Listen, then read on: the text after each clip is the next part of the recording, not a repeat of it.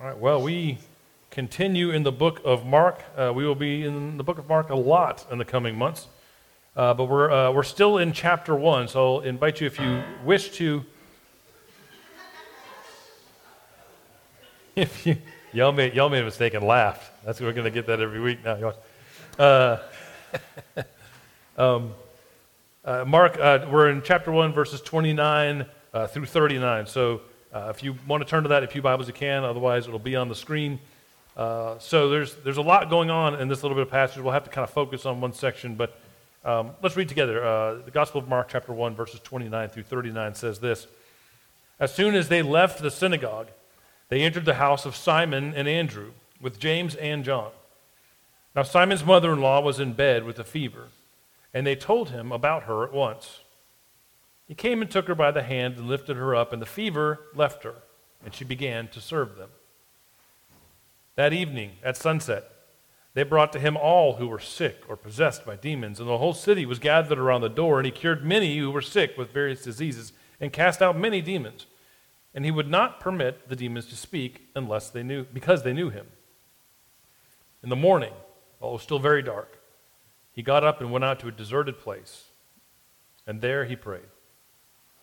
And Simon and his companions hunted for him. When they found him, they said to him, "Everyone is searching for you." And he answered, "Let us go on to the neighboring town so that I may proclaim the message there also, for that is what I came out to do." And he went throughout all of Galilee, proclaiming the message in their synagogues and casting out demons. For the word of God in Scripture, for the word of God among us, for the word of God within us. Thanks be to God. All right, I believe there are many good sermons lurking in our Scripture today, and at least one terrible one. I think there's a good sermon to be written about why it matters who carries the message, right? As Jesus tells the demons here to be silent and not talk about who he is, right? The medium is the message. You don't want everyone endorsing you. Or there's another one that you could preach about how every person, even Jesus, even God incarnate, needs a little peace and quiet sometimes. Needs to get away, take a breath. Needs quiet and space, self-care, prayer. There's a sermon to be had there, especially to us in our busy worlds. Or you could talk about the dangers of how you gather a crowd. What gathers the crowd together? What are they there to see? How that which attracts them can become the point in and of itself instead of being the thing that points them towards what you're there for, right? The dangers of that, which Jesus seems intent on avoiding his entire ministry. You could even talk about the ecclesia, the called out ones, right? How Jesus immediately here, when they want to build something back home, Jesus immediately orients his disciples towards a call out into the world. All those things would be good sermons. Well, in the hands of the right preacher, they would be good sermons. But tonight, I want to focus mostly just on Simon's mother-in-law and what we see happen there. Because I think there is a good sermon there. But it also happens to be the area in which a really easy and awful sermon is hiding. And it's one that I can almost hear someone preaching right now, right? I can hear someone preaching it in a way that demeans the role of women in Christ's ministry then and now. Maybe it's because of how I grew up and the way we talked about it, but it seems easy to me to imagine some patriarchal reading of this story where there's this poor, helpless woman who Jesus helps, and when she is helped by Jesus, she's helped so she can get back to her ordained role, which is serving the men in the house, back in the kitchen where she should be. A healthy and healed woman doing the dishes as God intended. Can I get an amen? Please don't. We don't amen here, but we do say no when the time is correct. Right? I mean, I can hear someone using this passage for that. I think that reading obviously is very simplistic, and I think it is not even miles from the point. It's literally, I think, the opposite of what is happening. It's as far as you can get from what is really going on here, in my opinion. I don't think this text is at all prescriptive of the role of women that they are intended to play in regards to men or in contrast to men, although there are parts of it that feel descriptive of how it must have been to be a woman in that point in history. I believe it demonstrates actually very clearly how women of faith have laid out a path for the rest of us to follow, how they've led. To me, this is a clearly pro-women ministry kind of text. Now, at first glance in English, it'd be easy to miss what's happening in this story. But it begins with a scene that I'm sure every mother in the room can relate to. Here is Simon's mother-in-law, unnamed, and feeling terrible. She is sick. And so they plan a gathering. A crowd is still invited to the house, even though she's feeling sick, right? Even though she's not doing well. Some of you can probably relate to that. The idea that the mothers are supposed to adapt to what we want to do, no matter how they're feeling, right? But unlike the times that you as mothers are expected to adapt to everyone else's schedule when you are sick, in this case, Jesus is one of the guests. So it is, in the end, good news for her. And Jesus is immediately drawn, as he always is, pulled towards the suffering woman, and he joins her in her suffering, and he holds out his hands, and he, quote, lifts her up. Egeiro is the Greek word there, egeiro. And we see this verb throughout Mark. Whenever Jesus is healing someone, he says, egeiro, get up, raise up, right? It's the same term used all throughout the healings in Mark, but it's also the same term that's used in regards to resurrection in Mark as well. When he resurrects the little girl and he tells her to get up, egeiro is the word here. When he talks about his own resurrection one day, egeiro is the word that is used. It's used one time when people are trying to figure out whether or not John the Baptist may have been raised from the dead or not, when they're arguing about that. Egeiro is the name. It's the word that's used. It's the work that Jesus comes to enact in this world. And in Mark, the term is obviously used in these ways to convey something deeper than just fixing of the body. It's not just the mending of a wound. It is the raising of someone, right? It is the healing of someone in a grander, larger sense. This woman, in a very real way, is the first to experience Christ's resurrection in Mark. Here in chapter 1, egeiro is what she experiences.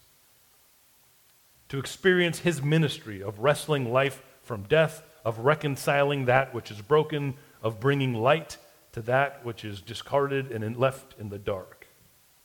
Christ's ministry to help a world crippled by its own sin and brokenness to get up, to egeiro, to rise from the dead. It's as much a resurrection as it is a healing. And it's intended to be that. People would have picked up on this word in the original language. Something bigger is happening here than her just feeling better. And so this woman is the first to experience Christ's resurrection. And it says she gets up and immediately begins to serve them, which admittedly is kind of annoying. Right? Because you could very easily, one could choose to see this as purely an expression of a role that's assigned to her by culture, right? As soon as she feels better, get up, start doing the things no one else wants to do, right? That's how we could look at it. But I don't look at it that way. I think, again, there's more happening here than we see purely on the surface level, especially when we translate it into English. Because, again, there's another word in the original language here where something very interesting is happening. The word here for serve is diakoneo. Diakoneo, D-I-A-K-O-N-E-O is how you would transliterate diakoneo. It's the same word where we get the word deacon. Diakoneo, to deacon, means to serve or to minister. And you may ask me, Mike, where else do we see this word in Mark? And I'm so glad you asked, because that's what I would like to talk about for a few minutes. Diakoneo we find in a few places in Mark. It means, again, to minister or to serve. And we see it actually one place, even though we're only 29 verses in, we see it one place earlier in Mark chapter 1. The first place we see it in Mark chapter 1 is when Jesus has left the wilderness in the time of tempting from the devil, and it says that the angels came and diakoneo to Jesus. They minister to him. They serve him. They are deacons to Jesus. Next we see it here. Simon's mother-in-law is raised up, and she diakoneo, she serves those around him. Then in Mark 10 we see it. In Mark 10, Jesus says about himself that the Son of Man came not to be diakoneo, but to diakoneo. Not to be served, but to serve. And then it's used one more time in Mark 15. In Mark 15, it's used to describe a group of women that are following Jesus and the apostles, Mary Magdalene, Mary, mother of Jesus, Salome, who followed Jesus, and they diakoneo him. they serve him, they minister to him. They were very literally, in Mark, Jesus' deacons. So interestingly to me, the only ones in the Gospel of Mark for which this verb is used are Jesus himself, as he describes the entire point of his ministry, the angels, and the women. They're the only ones that get this verb assigned to them. The women around Jesus, later on in the book, and this woman, Peter's mother-in-law. No one else, diakoneos, in Mark. For me, this is a deeply, I shake my head, and it's a little bit disorienting for a kid who grew up in a tradition that just did not allow women to be deacons at all. So I would argue that this story is not about a woman knowing her rightful place in regards to men in the world, so as soon as she feels okay, she's got to go assume that role again. I would argue this is a story about a woman who encountered Jesus and Jesus' resurrection and immediately understood the assignment. A woman who experienced Jesus and Jesus' healing, and she saw clearly who Christ was and what Christ wanted. She understood what had happened and why it had happened. And for her, serving, diakoneo, deaconing, was the only logical response to what Jesus had done for her. Peter's mother-in-law, I would argue, is the first person in the Gospel of Mark to do what Christ claims is his entire mission to the world. Now let's take a moment and compare that to the male apostles of Jesus. There's two places coming up in Mark where Jesus will discuss his own ultimate act of diakoneo, his own ultimate act of service, which is his crucifixion, where he will literally lay himself down at the feet of his enemies. There's two places where he starts to talk about that, and the disciples respond to it. First, in Mark 9, Jesus is letting them know how he will be killed, and then they arrive at a home, and here's what happens. This is Mark 9, 33 through 37. It says this: Then they came to Capernaum, and when he was in the house, he asked them, "What were you guys arguing about on the way?" But they were silent. For on the way they had argued with one another about who was the greatest. You know, as you do. They were arguing about who was the greatest. He sat down. He called the 12, and he said to them, "Whoever wants to be the first must be the last of all, and servant," that's diakonos, that's the noun version of the verb we've been talking about, "of all." So the male disciples, 9 chapters in, right after Jesus talks about his crucifixion, are arguing over who's going to be the greatest. The next chapter. Obviously, at this point, the disciples have no clue about truly serving yet, even though they've been with Jesus the whole time, and Christ has been trying to teach them this.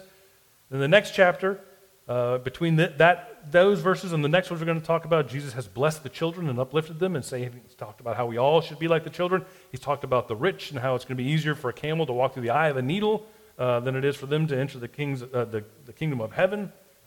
He predicts his own death again. And then how do the disciples respond?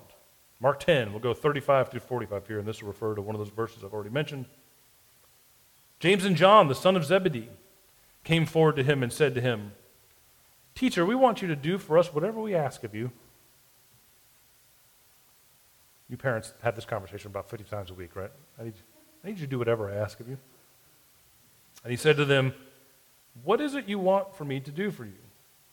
And they said to him, "Appoint us to sit, one at your right hand and one at your left in your glory."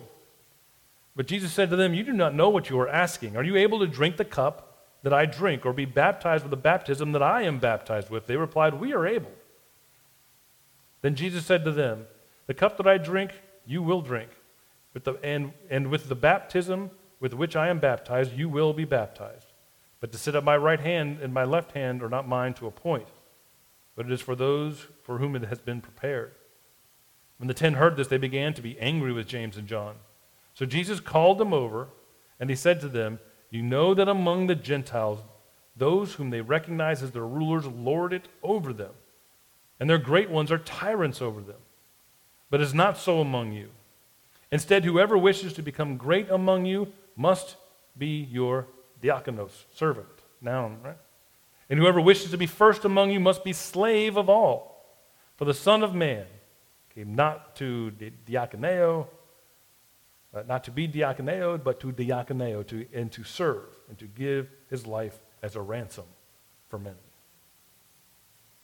So even after the first talk, the next chapter we see again, the disciples are still doing the opposite of deaconing, of serving.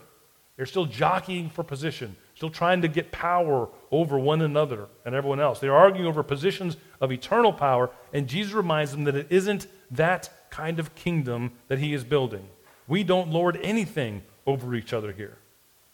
No, you must not seek power and prestige like the world does. You must become diakonos.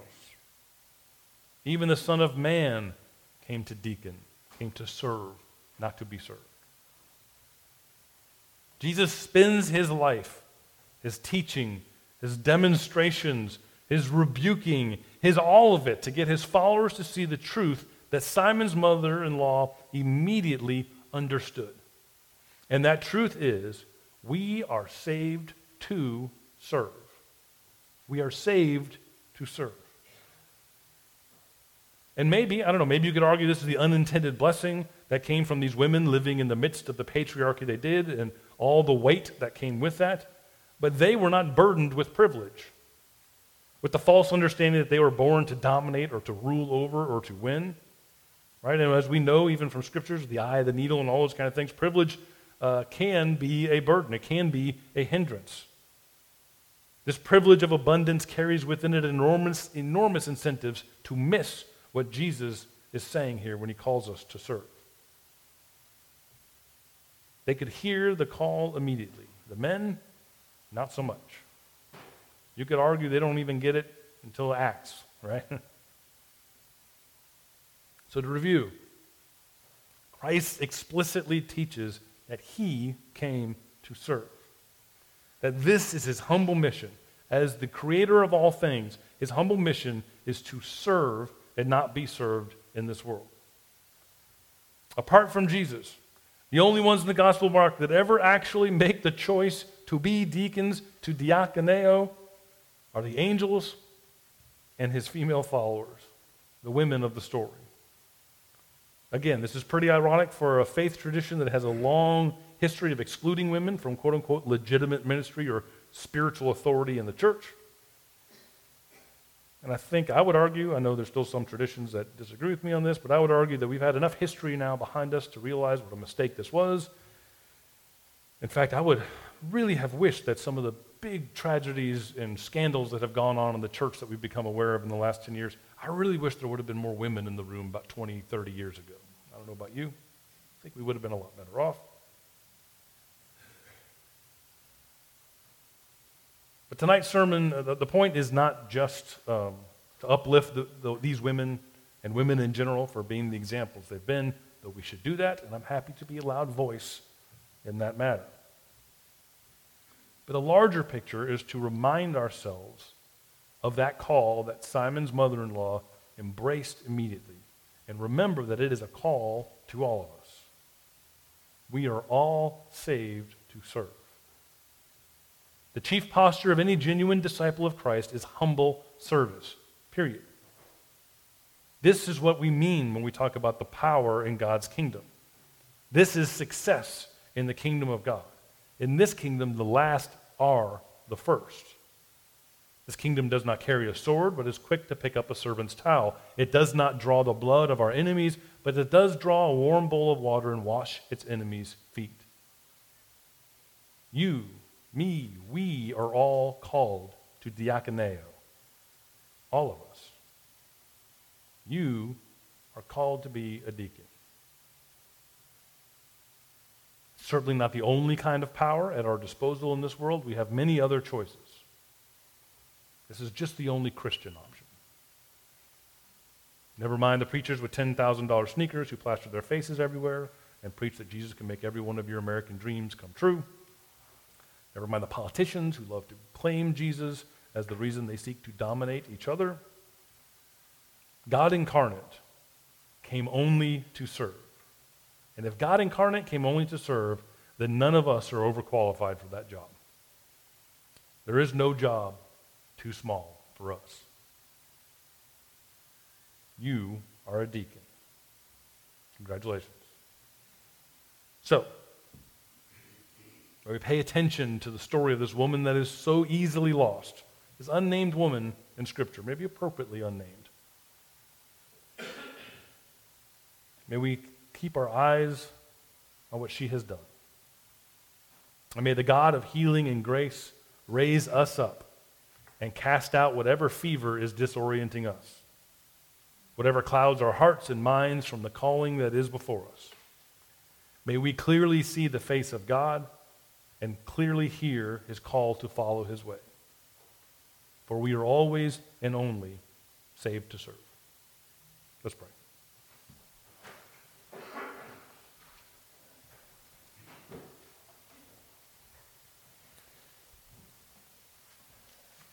God, we are truly grateful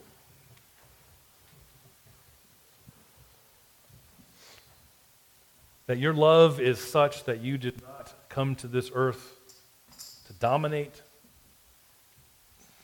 When you were offered all the kingdoms of this world, it was an offer that came from the devil, and you said no.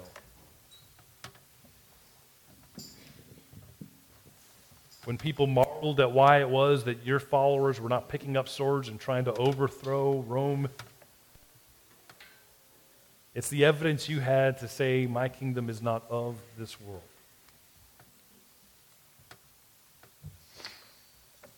God, may we never forget that the God of the created universe took flesh and blood, dwelt among us, and served us, washed our feet, loved us, healed us, gave his very life for those who most hated him, and whispered forgiveness over them in the middle of it all. May we never stop being amazed by your humble love. And Lord, give us the courage and the wisdom to not sidestep your call, for us to follow in your footsteps. Help us to be the deacons you have called us to be. God, we do love you. And we ask all these things in your name. Amen.